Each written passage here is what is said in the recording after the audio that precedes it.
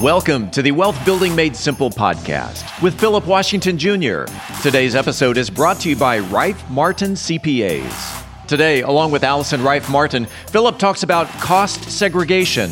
Listen to this before you buy your next commercial property. Philip Washington Jr. is a registered investment advisor. Information presented is for educational purposes only and does not intend to make an offer or solicitation for the sale or purchase of any specific securities, investments, or investment strategies. Investments involve risk and, unless otherwise stated, are not guaranteed. Be sure to first consult with a qualified financial advisor and/or tax professional before implementing any strategy discussed herein. Past performance is not indicative of future performance. And now, here's Philip. We are back with another episode of Wealth Building Made Simple with Allison Rife Martin, CPA. How's it going, Allison? I am not too bad, and I was thinking it's been a long time since I've told you a great, joke or anything, but did you know before crowbars were invented that crows drank alone? Hey, you know what's funny? I literally, on last episode, because you text me that one, and I was gonna ask you to tell that joke, and we rolled right into it. So I'm so glad you brought it back up. Well, I was thinking crows drinking alone. How does that relate to our topic du jour, cost segregation? It does, because crows drink alone, crows drink in a bar. Cost segregation, when I'm buying a building for the purpose of, investing in, say, residential real estate or commercial real estate, one of the things that I will be thinking about as a business owner or an investor in this rental real estate property is how can I potentially accelerate expenses so that I can lower my net income so that I don't have to pay as much tax on it. Well, one thing that you can contemplate or consider doing is what's called a cost segregation study on your building that you're acquiring.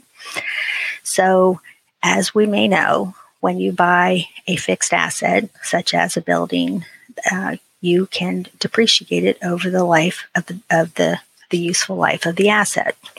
So a building can either, based on what it's used for, is commercial versus residential real estate, it's either at 27 and a half or 39 years. And so clearly, if I bought a building for $275 million, I will depreciate it over the life of 27 and a half years, depending upon the use, but let's use that number for this example. I am going to have a stable amount of depreciation every year, but it'll have to be, it seems I'll have to own the building for 27 and a half years.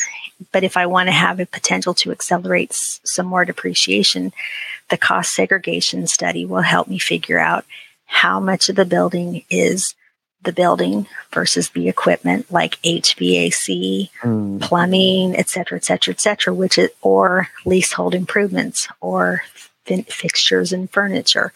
So it's a great way to figure out how to get more depreciation earlier in the life of the building.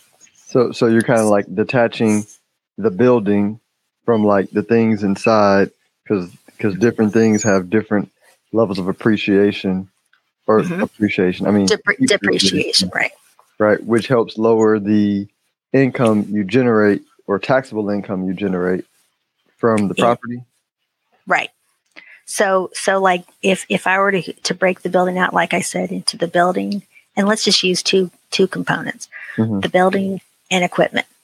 Well, right now, the equipment, I could depreciate the full value up to Section 179 or bonus depreciation, which obviously will yield lower, and I can recognize all that in year one. Well, therefore, in year one, I'm going to have a lower net income because I'm recognizing more depreciation expense, as opposed to if I hadn't broken it out and I just counted it all as part of the building. It'd be, allocated over the course of, like I say, 27 and a half years in this particular example.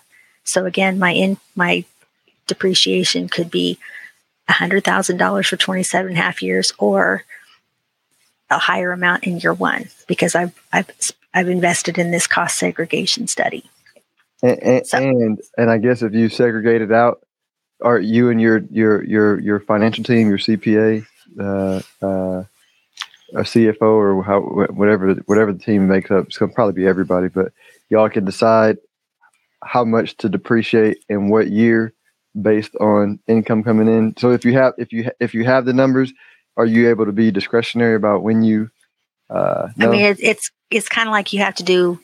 You can't just pick and choose. So, like if you do if you want to do the cost segregation study, you have to follow how a person who is an expert in that. And I will confess, while I'm a CPA, I'm not an expert in cost seg. So you would need to make sure you engage somebody who is an expert in that topic. But you can't just pick and choose. So you have to make sure that, and this kind of goes into the downside. Maybe there is a taxable advantage to treating it all as just a building. Because, maybe your goal later is to sell it in 10 years or, whatever. So you have to be thoughtful about why you're doing it. Yeah. Don't just do it because everybody says, hey, get a cost seg study, because they are expensive. Yeah. So the point is, it depends, right? No. Maybe that's what we should call our podcast episodes every week. It depends. Yeah. You have to have, but what do y'all say? You have to have the end in mind first. Once you have the end in mind first, then it becomes easy to decide which strategy to use. Exactly. And it kind of goes too with those, when you're investing in real estate, everybody thinks, oh yeah, I'm going to have all these great losses up front. It depends. And again, it depends on what was your purpose for investing. Are you going to be an active investor? Are you going to be what's considered a passive investor? And that kind of the tax treatment is different for either one. So that factors into the cost segregation study that you want to invest in. And again, I keep saying the cost, and maybe if you buy $1 million building, a $50,000 cost seg it's not a big deal in the grand scheme of things, but don't just throw money away because you think, oh, I need to do it. But if you're going to do it and make sure you find an expert who's well-versed in that topic. And this makes you think of I'll switch topics to help massage folks' brains. I think about it in terms of fighting, right? I can imagine a lot of people are investors, but I think the thing that makes the top investors are I call it inches, right? So in fighting in Muay Thai, I was explaining to some guys that I go to sparring class now, and I've kind of become like a mentor to a lot of the guys. And I was telling them, I said, listen, a lot of once you know how to throw a punch, a kick, a knee, an elbow, once you know how to do all that, that part is not hard. You learn all that in year one, how to do it properly. Then the level up is going to be the inches, right? It's distance, it's timing or rhythm, right? And rhythm and timing is probably God status in fighting, and nobody thinks about it because everything is a vibration. And if you learn to pick up the other person's rhythm and they can't pick up yours, there's nothing they can really do. They can't see, they can't they can't perceive, what you're doing to them. And I feel like this kind of stuff is the next level stuff for investors in real estate. Yeah, I was going to say, I think that goes into the whole big picture. What's your goal? And thinking of time, why are you doing this? Is it to make a quick dollar? Well, maybe real estate investing isn't for you. Or maybe the cost seg isn't what you really, or maybe it is what you want to do if your goal was to make a quick dollar. But if your idea was to, create passive income and, you've got some long-term strategy for, leaving something for your kids, maybe it's not worth it. I mean, but it depends. It depends. Well, let everybody know where they can reach you if they need help figuring out what to do based on different depends. That was a terrible joke. You're better. Yeah, that was a terrible joke. Oh my gosh. I was going to say you could check me out at my website, rifemartincpa.com, or you could email me at info@rifemartinaccounting.com, and I would love to talk with anybody about, again, great ways to grow your business or what kind of strategies I can help you put in place from a tax and accounting perspective, from all those aspects. But I'd love to talk with anyone who needs the help. All right. Appreciate it. Thanks, Allison. No problem. Have a great day. If you are interested in having a review of your portfolio or to see how far on track you are with your retirement goals, Philip offers complimentary consults through his company, Stonehill Wealth Management. For more information, log on to stonehillwealthmanagement.com/talk.